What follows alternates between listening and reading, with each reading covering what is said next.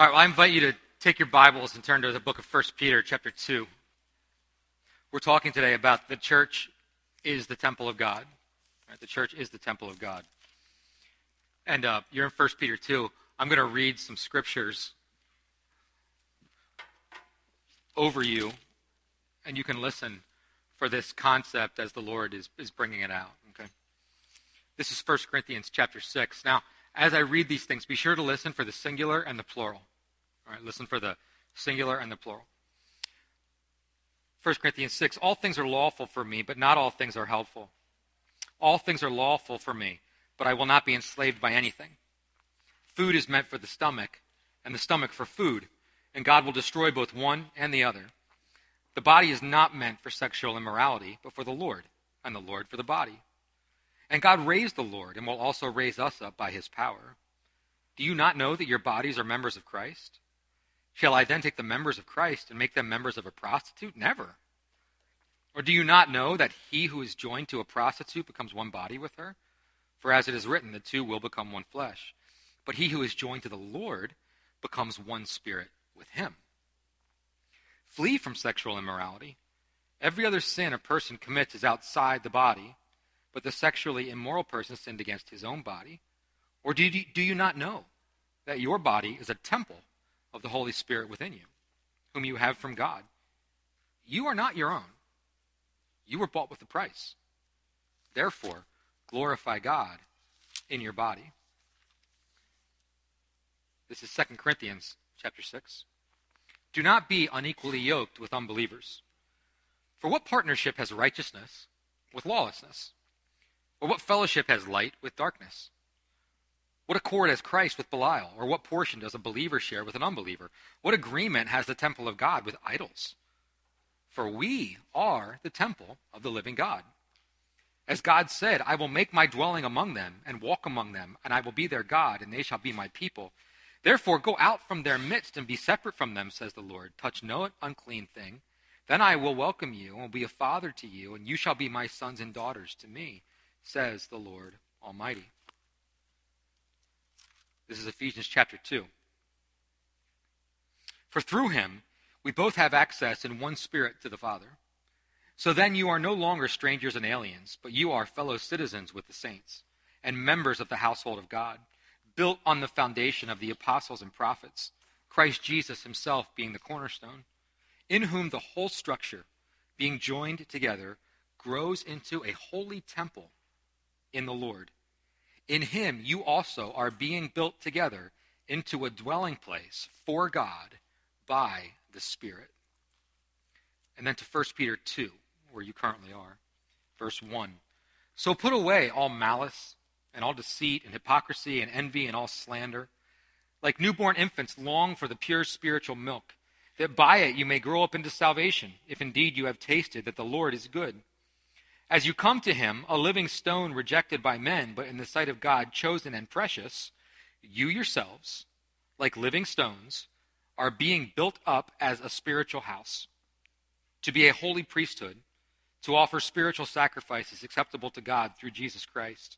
For it stands in Scripture, behold, I am laying in Zion a stone, a cornerstone, chosen and precious, and whoever believes in him will not be put to shame. So the honor is for you who believe, but for those who do not believe, the stone that the builders rejected has become the cornerstone, and a stone of stumbling and a rock of offense. They stumble because they disobey the word, as they were destined to do. But you are a chosen race. You are a royal priesthood. You are a holy nation. You are a people for his own possession, that you may proclaim the excellencies of him who called you out of darkness into his marvelous light. Once you were not a people, but now you are God's people. Once you had not received mercy, but now you have received mercy. Beloved, I urge you as sojourners and exiles to abstain from the passions of the flesh, which wage war against your soul.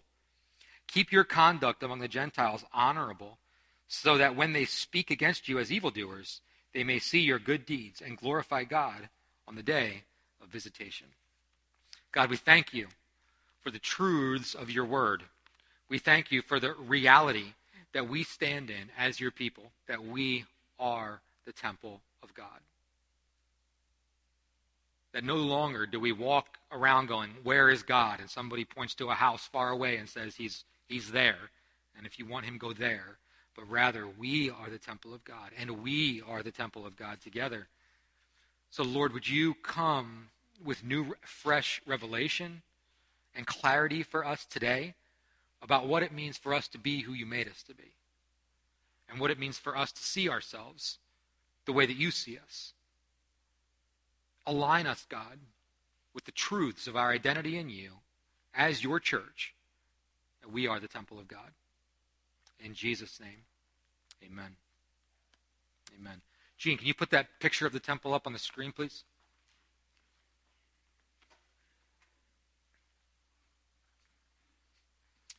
So this is a artistic representation, a pretty good one, of what Solomon's temple would have looked like. So when David wrote those Psalms of Ascent, he did not ascend to this. All right, David did put together all the building materials for this, but he wasn't allowed to build it. It was Solomon that built it, and it supposedly is one of the greatest structures that was ever built in ancient history. The stories of the glory of Solomon's temple were known literally all around the world. But for the Jewish people, this was a very, very simple concept.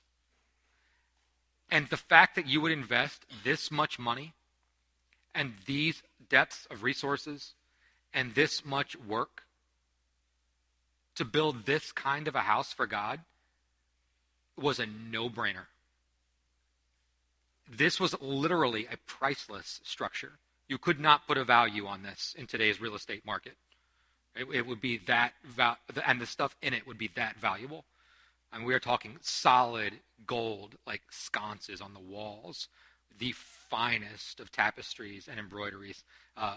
Art. This is the greatest communal art piece of all time when it comes to the glory of God that we see that's present here.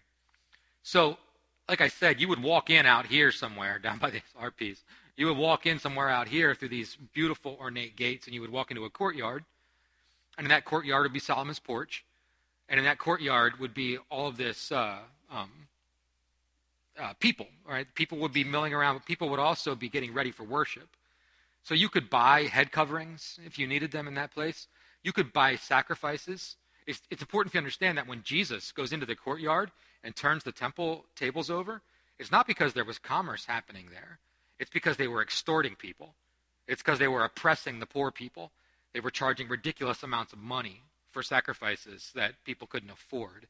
That's what made him mad. It was that this had become a place of thievery and robbery and extortion. But the courtyard was exactly what we were when we walked up to the temple.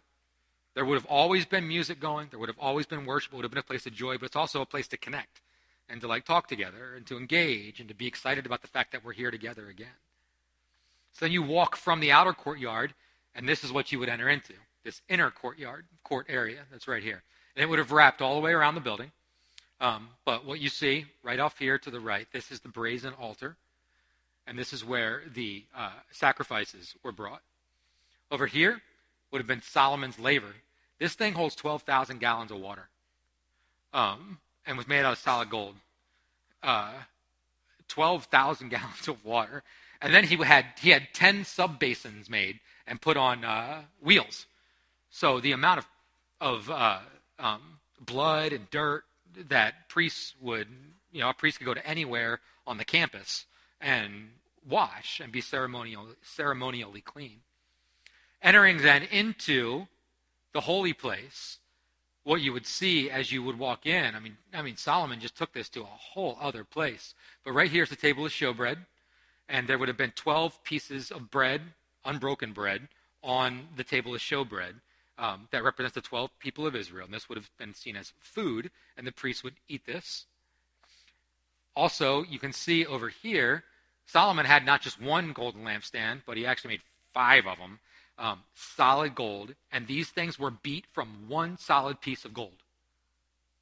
I mean, the amount of skill that's present artistically in this is ridiculous. I mean, imagine a massive menorah this high. They would have had to have manipulated that metal so that it curved all the way out to that length And then they put like paper-thin leaves and things dancing off of it, and all from one piece. Just insane when you think about the level of skill that happens. Everything's cut. This is all cedars of Lebanon. Yay. Covered in gold. The amount of expense here is just huge. Lampstand, table of showbread. Right here's the altar of incense. Everybody see that? Altar of incense. Special incense. You could only use one kind. If you use any other kind, you were struck dead immediately. It was very, very important that this incense was the right kind. Incense in the scriptures always represents what? Prayer. It always represents prayer. That's right. Walk up the steps, and we can see into the Holy of Holies, but you would not have been able to, because there would have been a veil right here. Right? And that veil was 4 inches thick, woven out of wool, 4 inches thick. Did you ever try and tear a phone book in half? Right? I mean, it's like that. Impossible, very, very heavy. And then you go into the Holy of Holies, and there's the Ark of the Covenant right there with the cherub that are on top. And what's on top of the Ark of the Covenant? God rules from his mercy seat, right? I gave you the answer. I meant to say God rules from his what seat? But I said mercy seat. God doesn't rule from his justice seat. Right? God doesn't rule from his anger seat. He rules from his mercy seat, which includes justice, includes righteousness, includes all the things that he is. But he chooses that one to name his throne. That's interesting. So this is what it looked like. This is really, really interesting. I'm going to tell you the overarching theme of the church is the temple of God right now, and then we'll just continue to pull at it through the rest of the time. So one of the things that's interesting about the temple is the concept of access. Access was completely forbidden in both the tabernacle, which was the temple before the temple. The tabernacle was that portable tent that they would take with them everywhere. Completely forbidden, except for the priests. Only the priests were allowed into the tabernacle. The people, if you were a common, normal person, you could only go into the courtyards. You could be where the brazen altar was. You could be where the laver, the water was. This was actually called the sea because it's so big. You could come into here, but you could not go in here. This was for priests only. And that was a very, very seriously held construct. If you went beyond that, you were in very, very serious trouble, like to the point where you didn't have to worry about humans at that point. Like you would just get struck dead. The power and presence of God needed to be honored the way that God called it to be honored. And so the people of God were not allowed access to the house of God. But the people of God were represented. So here's a breakdown of the temple from a pictorial standpoint. You go into the courtyard, you come here, this is the brazen altar. Jesus is our sacrificial lamb. That where the Jews had to keep bringing sacrifice after sacrifice after sacrifice, our sacrifice, Hebrews says, died once for all. So that we no longer have to keep bringing the blood of bulls and goats and keep atoning and atoning and atoning. But his atonement was one time for all of us. Jesus is our sacrificial lamb.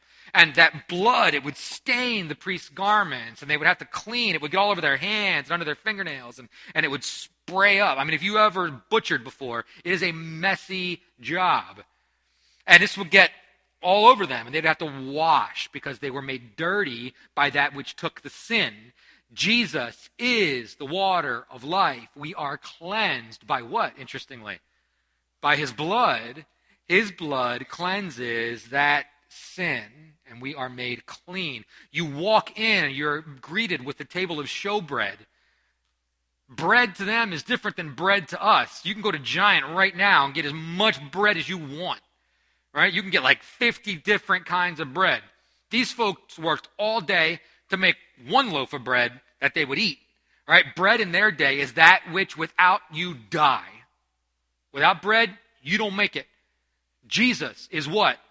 The bread of life. He is that which without we die. You can't see when you're in the temple. There's no windows. You don't need them, though, because you have the golden lampstand that's always burning. Jesus is the light of the world. Right, you got the Ark of the Covenant. God himself sits on this beautiful mercy seat, and this is his covenant with his people. We are together in this place. And in the covenant is the terms of the covenant. The law is in there. Aaron's rod that budded, life from death, is in there. Manna bread from heaven to be sustained. Like that's in there. This is the terms of the covenant. This is what God sits on, is this. I'm going to take care of you. I'm going to bring life from death. You and I will understand each other and live together. And so the temple is always seen as the representation of Christ. And I've even heard it said that like humans, this is all about Jesus. But that's not true. You and I are represented in the temple. Because there is an altar of incense that is there. And what does incense represent? Prayer. Whose prayers? The saints.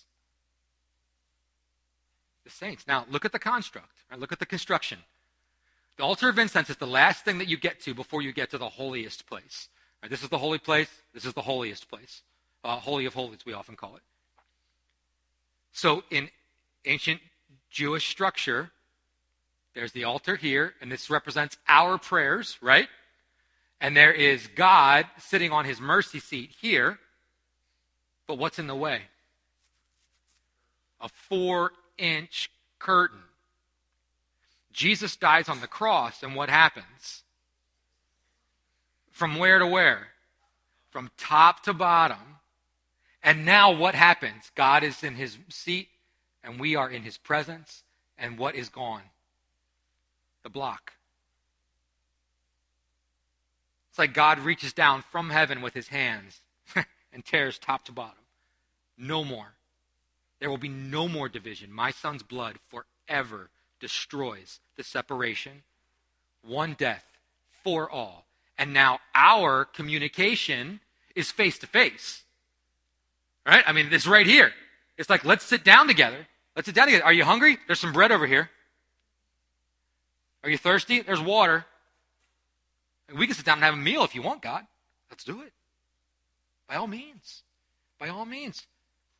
If anyone hears me knocking at the door, what's the great thing that God gives? And opens the door. I will come in and I will eat with him. I will eat with him. And it's just presence. It's just presence. And that's the point. The presence is the point. The people of God, Baruch, Atah, Adonai, God chose our nation. He lives with us. But if you walked into Israel, if you went to Galilee, north of Jerusalem, be like, so where's God? We'd all say, well, walk 2 days south. There's a city called Jerusalem. There's a huge, beautiful house there, and that's where God is. God's there. Great. That's what I'll do. And I'm going to go meet with God, the people of Israel. God is in our nation. He is with us. Baruch atah Adonai, he chose us over all peoples of the world, and he lives among us. So now, think about the church as the temple. Can you bring up the teaching slides, please? We've been thinking about the church's identities. The church is the temple of God. Right? The church is the temple of God. So when we think about the church as the temple, think about it from this concept of God's perspective. When you think about the temple, what is the temple to God the Father? It's his house. That's right. It's his house. Right? That's where he lives. Where's God's address? Center of Israel. That's the old way.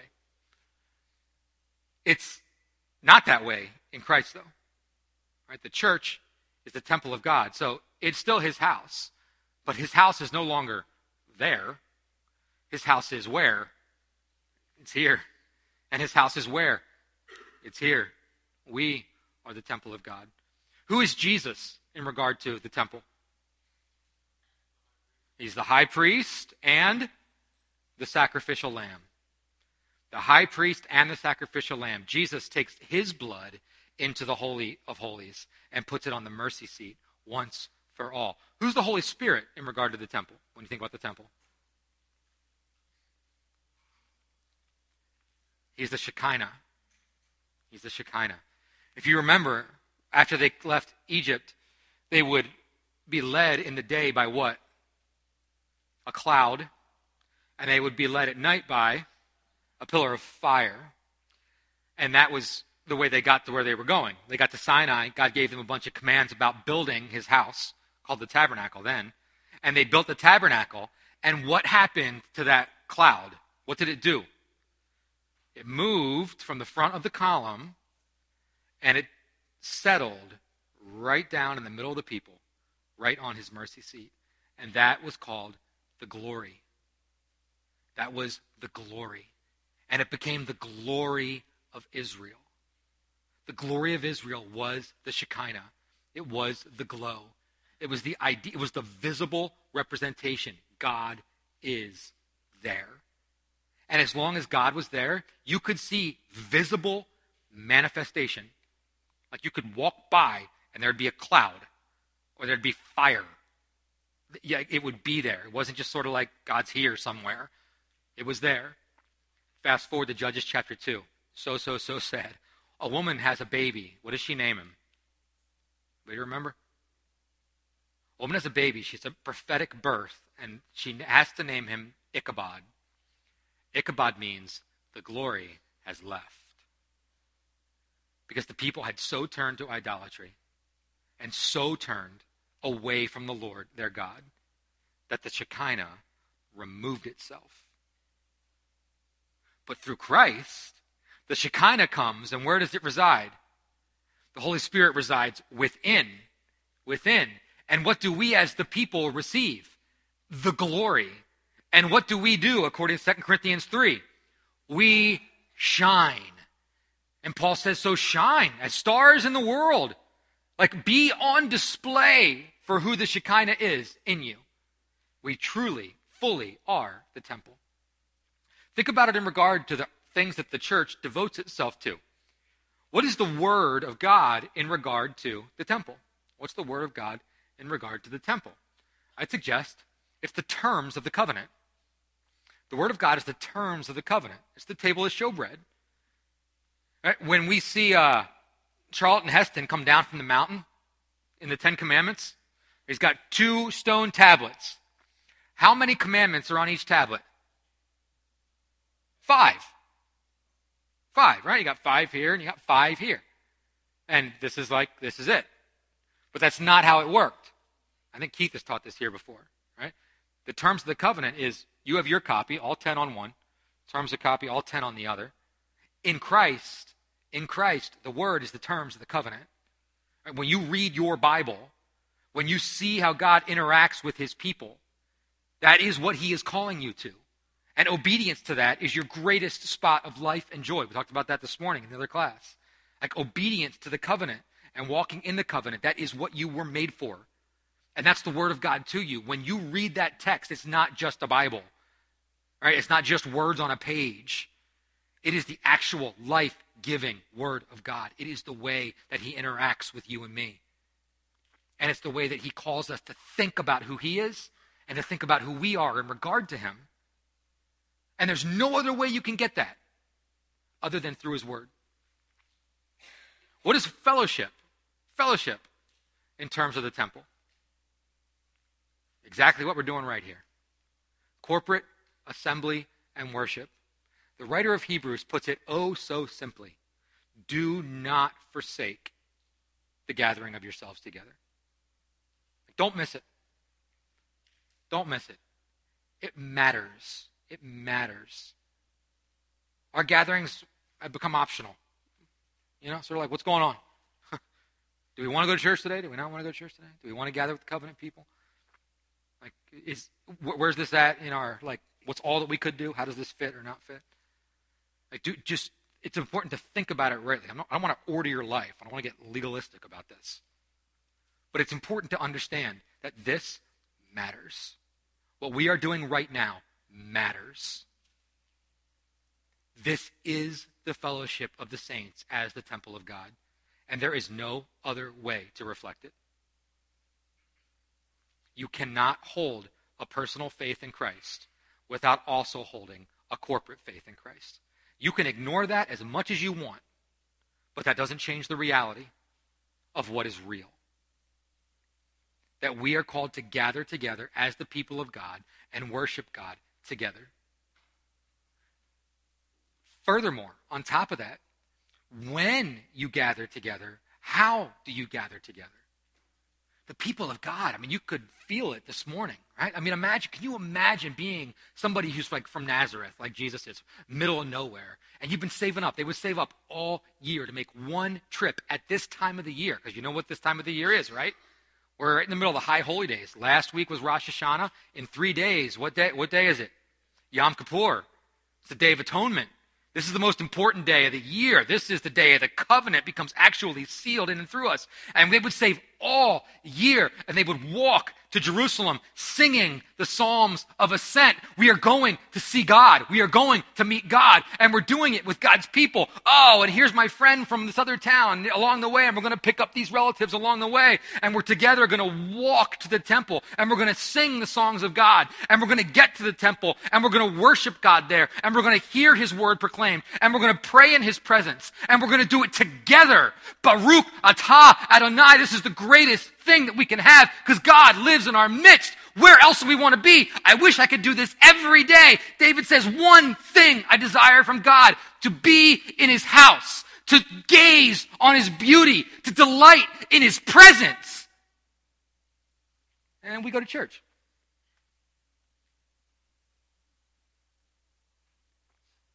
Whatever you expect when you come here is what you will get.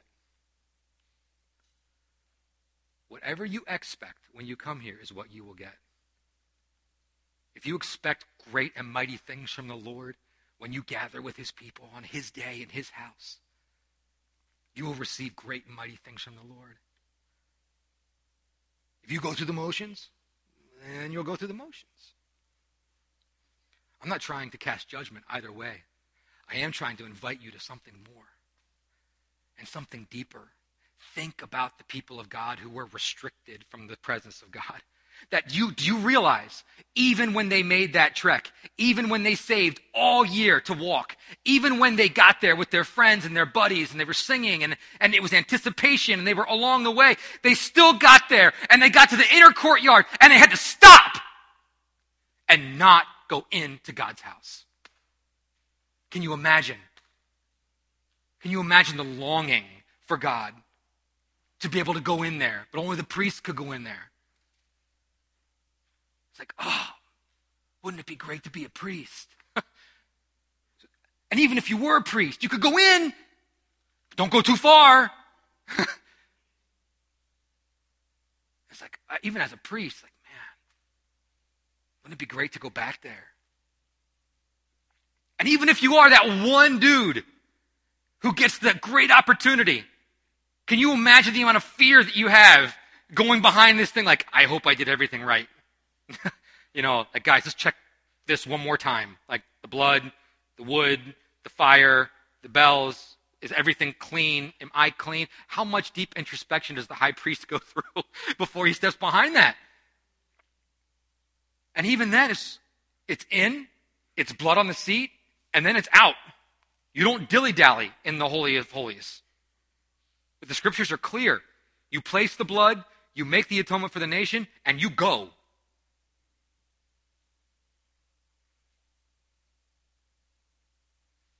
We have something in Christ that they never even dreamed of. And when the temple was destroyed, the people, the bitterness and the weeping. It was when Assyria and Babylon came through. It was the end of everything for them. They had lost their complete, total national identity. It was over. But God redeems his people. And he gives us Jesus. And he makes us a temple. And he makes us a temple. And he says, do not forsake the gathering.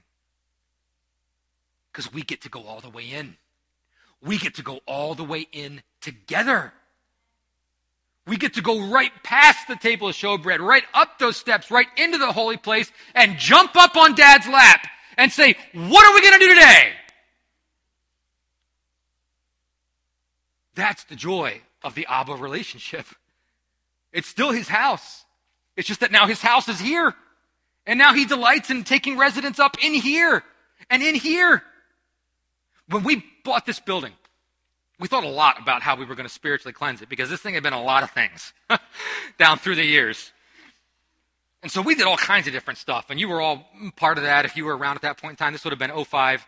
And it, like, underneath this paint are scriptures that are, and prayers that are written, and upstairs where the kids are is scriptures and prayers that are written all over the place. And man, there's like, I bet we used 5 gallons of oil on all of the everything, walls and thresholds and apartments. And I mean, we just put a lot of work into it. It was Kyle and I at the time, we were up to this spot where we knew worship would take place. And or not just take place, but be led from up here. And so Kyle and I, we actually sat here and we just prayed. Right? We were just like, Lord, God only knows what this stage has been used for in the past. This place used to be all kinds of different things, including a pornography theater and including a nightclub. And who knows what kind of sin or what kind of objectification or what kind of lewdness took place here. So like, God, how do you want us to think about this? Like, this is an important spot for us. This is an important spot for Kyle's ministry. This is where he's going to do his thing from. Like, what do you want? And the Lord immediately, Kyle was there, I was here, and the Lord immediately just came down and he was like, guys, you don't need to worry about that because that stuff doesn't live here anymore. We were like, that's awesome. Then the Lord said this, who lives here? God inhabits the praises of his people. God inhabits the praises of his people. And if you come up here as you're welcome any time, but I mean, the worship team, every time they come up here, we painted in big letters, who lives here? Who lives here? It's right here. Who lives here? Because God lives here. This is his house, and we are together as his people. So when you come as the people of God, oh man, come. I mean, really, bring yourself. Overflow beyond anything that you can ask or think. Don't just go through your motions. The ordinances, the sacraments in regard to the temple. Think about the brazen altar. We're going to celebrate the Eucharist here in a little bit. This is our remembrance of our sacrificial lamb, his body broken, his blood spilled. He is the one who makes us holy. There is nothing that can happen in the temple until you go through the brazen altar. No one moves beyond the brazen altar without sacrifice.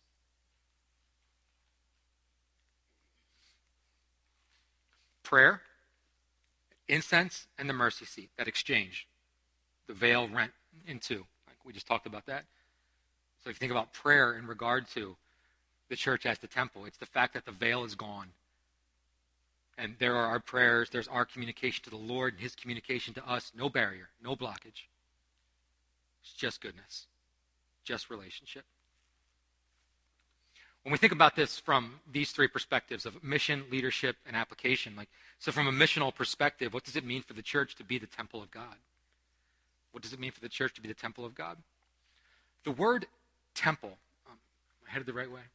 Yeah. It's the idea of Solomon's porch. Solomon's porch was the teaching of identity. The great thing about being an ancient Jew is that any time that you ever engaged any part of the Old Testament, you knew that they were talking about you. That's pretty cool. It's like when you got your yearbook when you were in high school, what's the first thing you did? You look for yourself. Right? You look for yourself. Where am I in this thing? I got in this picture here, I got in that picture there. Right? So, I mean, we're constantly looking as humans to self-identify, where are we in the story? Where are we in the story? There's a word that we have, or a concept that we have, for people who have lost their place in the overall story. You know what that is? Hopeless. If you don't have a place where you fit into the story, you don't have hope. You don't have hope that you matter. The great thing about the Old Testament and Solomon's porch, what we just did here with our kids, is the idea of all these stories are actually about you. All this is actually about you. This is actually, you're a part of this. And Father Abraham, you're actually part of him. And Father Moses, you're part of him. And King David, you're part of him. Because we all come from the same stuff. We're all part of the same nation that God chose. This is who you are. This is your identity. So go and live that and go and be that. Go and be that the way that God made you to be that. And don't ever lose your love for the Torah, because if you ever lose love for Torah, you'll forget who you are. And if you forget who you are, then you won't know how to be. And the story of the Old Testament is the people of God forgetting who they are and then neglecting to do and to be what it is that God called them to. Their mission goes completely wrong because the mission of the people is to be a blessing. That's immediately what Abraham heard. You are blessed to be a blessing. They lose it, and they start being blessed to do whatever they want. And pretty soon all these other idols start coming in. They're not blessed to be a blessing. They actually become a curse to themselves. And it brings judgment. But God never forgets his covenant because he brings Jesus. And Jesus dies and he redeems all these things and he calls us and names us. And so now you realize that Solomon's porch still spiritually exists. Solomon's porch is still that you, my friends, and I are blessed to be a blessing. Like you heard what Peter said, right? Verse 9, the Jews were a chosen race, but now you are a chosen race. The priests got to go into the holy place and the Holy of Holies. But you, verse 9, are a royal priesthood. The nation of Israel was God's chosen nation. But now you and I are a holy nation. The people of God were the ones that God poured out his riches and goodness on and then extended it out through them. But you and I are a people of his own possession. And now he lavishes all that on us in Christ. This is still Solomon's porch. When you go home and read or listen to teaching, when you are in conversation and you're reminded about who you are as the church, you are blessed to be a blessing. The church still has that core identity that we are blessed to be a blessing, that we cannot keep this for ourselves, that we cannot keep this Jesus bottled up within or bottled up within here. When we leave here every day, there is a world that needs the blessing of God, that needs the blessing of Jesus, that needs the story of Christ declared in their own lives. And you and I are witnesses of his goodness, like we've tasted and seen it firsthand. So when we leave here, it's with this idea that are we blessed to be the temple of God as a person? Absolutely. Are we blessed to be the people of God corporately, the temple of God? Absolutely. But why are we blessed? We are blessed to go and bless. And that's our mission. From a leadership perspective, we are the priesthood of all believers. The priesthood of all believers.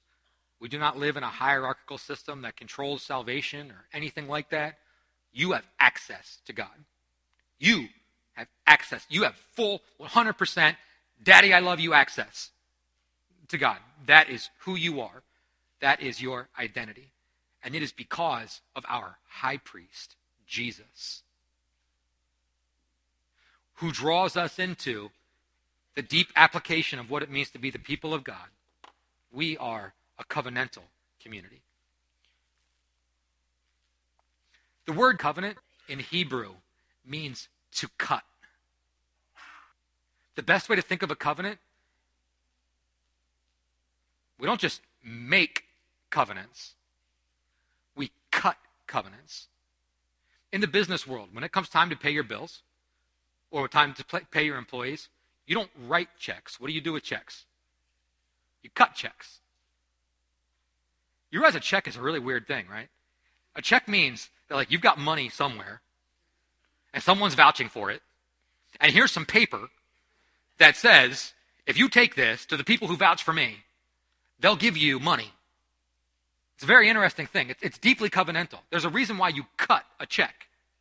You are making an agreement on paper, right? And if you're like me, you use duplicate checks. So I have a copy and you have a copy, right? And here we are with both of our copies. And so when you draw on it, if you take more, I'm going to find you.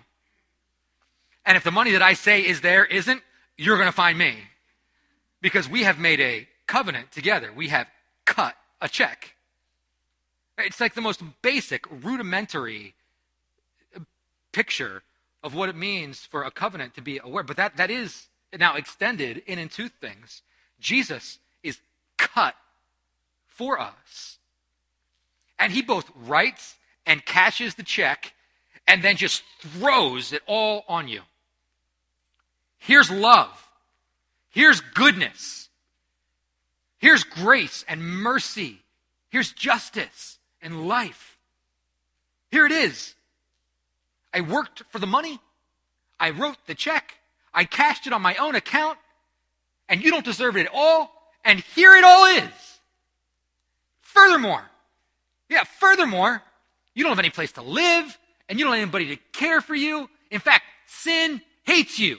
Sin tried to abort you. Sin threw you off into a field somewhere and just left you to die scorching in the sun. I came along and I love you. I saw you and I saw you in your sin and I saw you in your death. And I said, no. I said, live.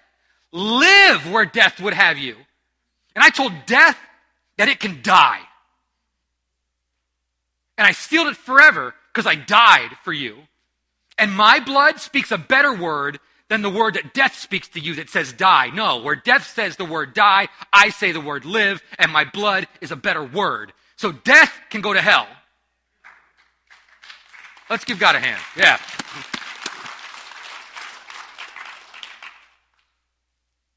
Furthermore, not only do I rescue you, but I name you. And I call you. And where you feel like you don't matter, you so do.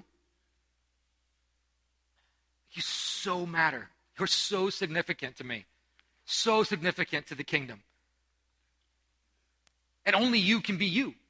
That's what you do best. So stop trying to be somebody else and be you, because you got to understand something. You come to him, a living stone, rejected by men, but in the sight of God, you are chosen and precious. Right, so you see, if you're going to take your goodness, you're going to take the significance that God means for you to walk in, and you're going to take it out there, and they're not going to understand. They're not going to understand you. Jesus said it. The world is going to hate you. It hated me. Right? The church was never not meant to be resisted. They're not going to get it. But I do. And your identity isn't someone who's rejected and not chosen. Your identity is that you are a living stone, that I am making something great, because you yourselves, like living stones, are being built up as a spiritual house. You are my temple. And you are an important, vital, living stone in that temple.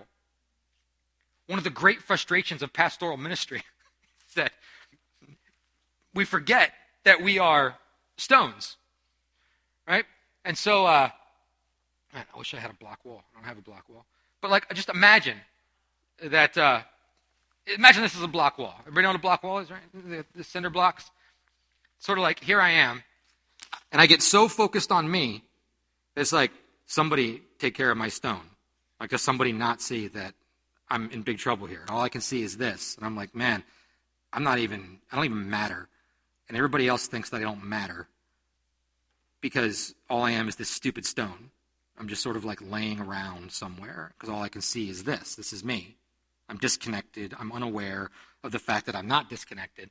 I'm unaware of the fact that if I would ever just back up and look at the big picture, instead of my myopic view of myself, that I could see that I'm actually a part of something magnificent that is the house of God.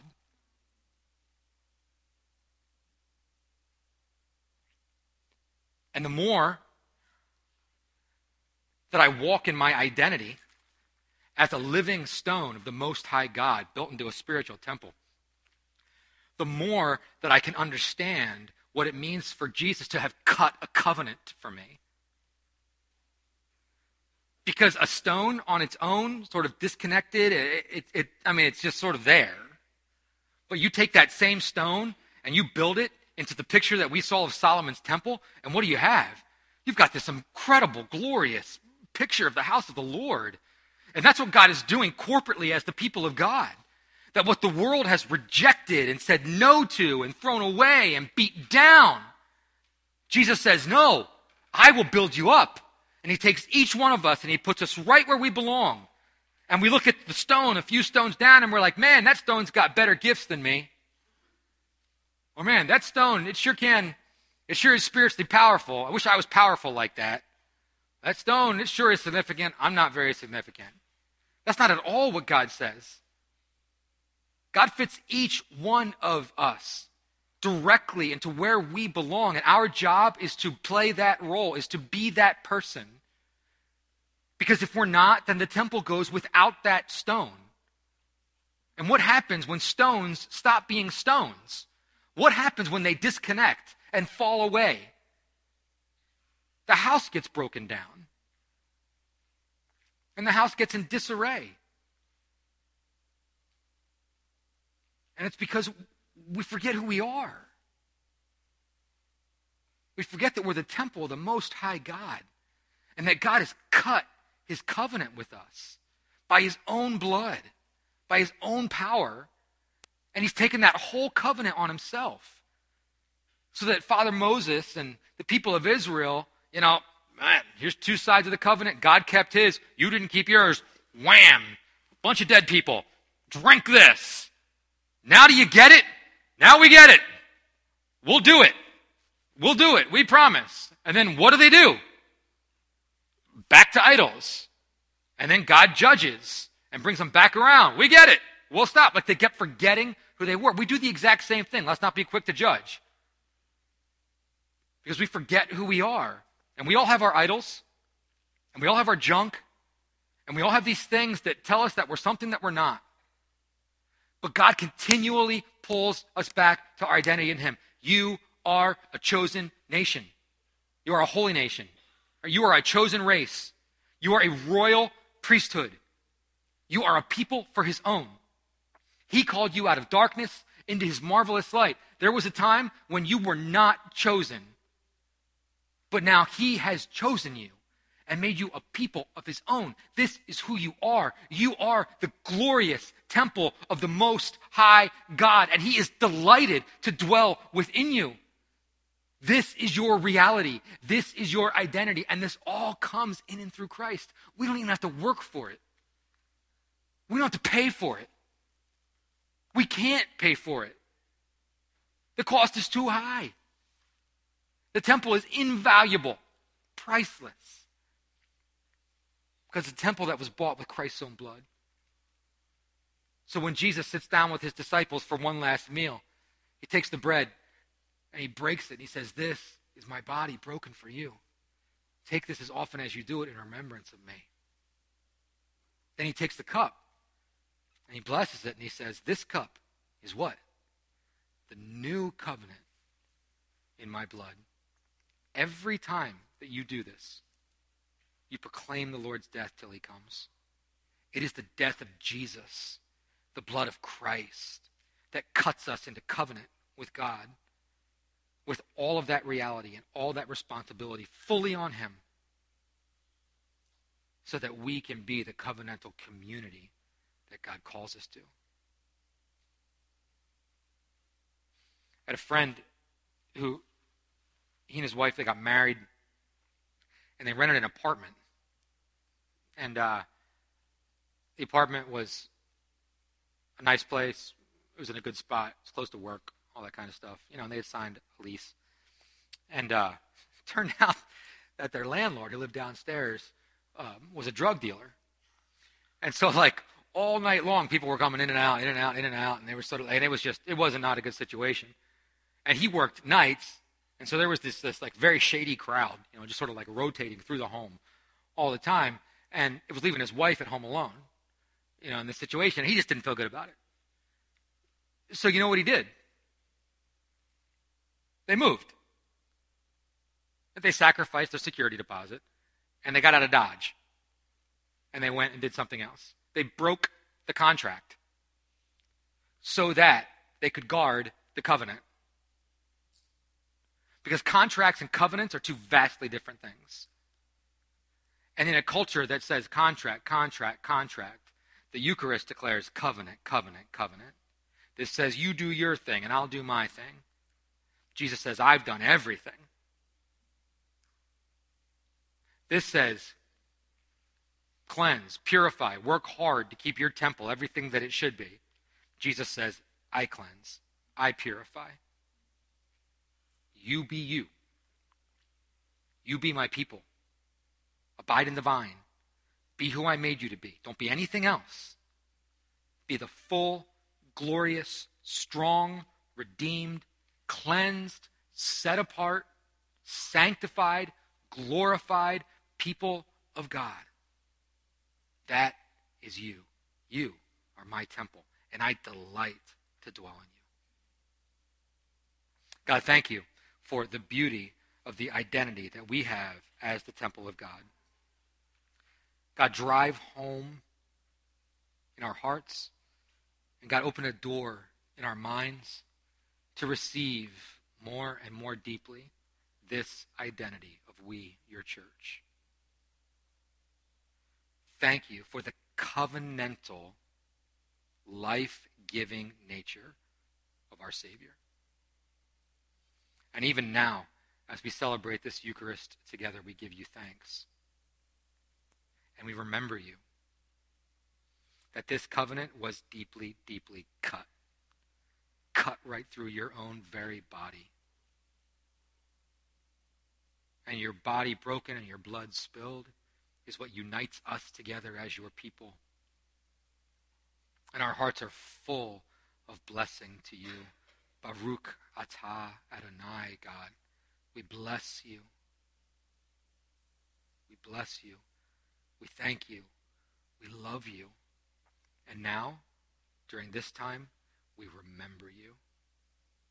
And we ask you to drive home again and reveal to us again and to open up for us again the depths of the reality of what it means for our covenant to be cut in you.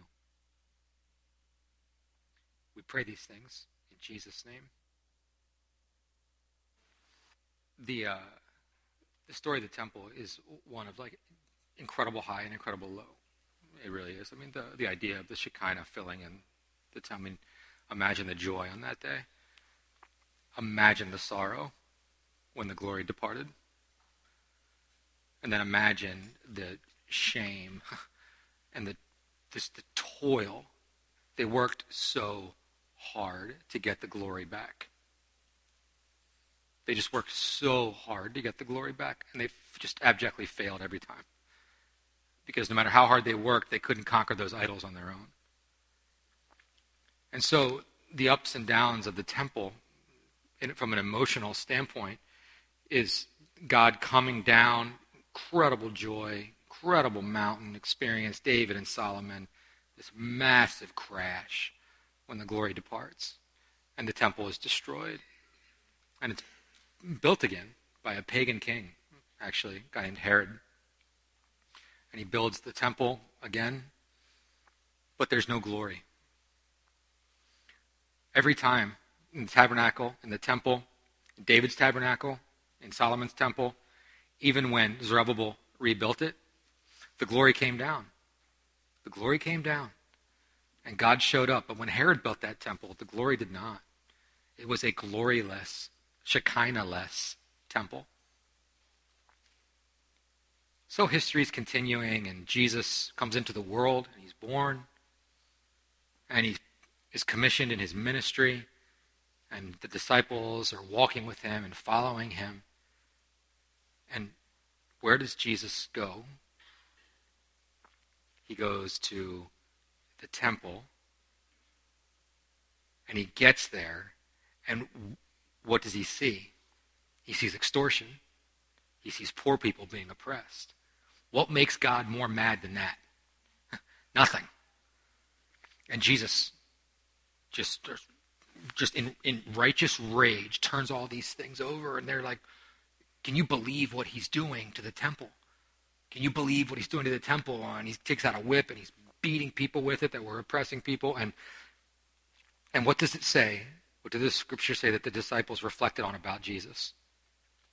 Zeal for the Lord's house filled him. And Jesus said, my Father's house is not a den of robbers. What does he call it? A house of prayer. A house of prayer. A house of communication with God. And the Shekinah showed up. Right? Jesus himself walked into the temple, and they missed him. They missed him. But his invitation is don't miss me. Don't miss me. Don't forget what this house is for. Don't forget what this house is for. Don't forget what this house is for. This is where we meet with God. This is where we meet with God. You are literally a house of prayer. We are the temple of God. We are a house of prayer. This is our purpose, is to know God and to be with him and to be in his presence. And that's it.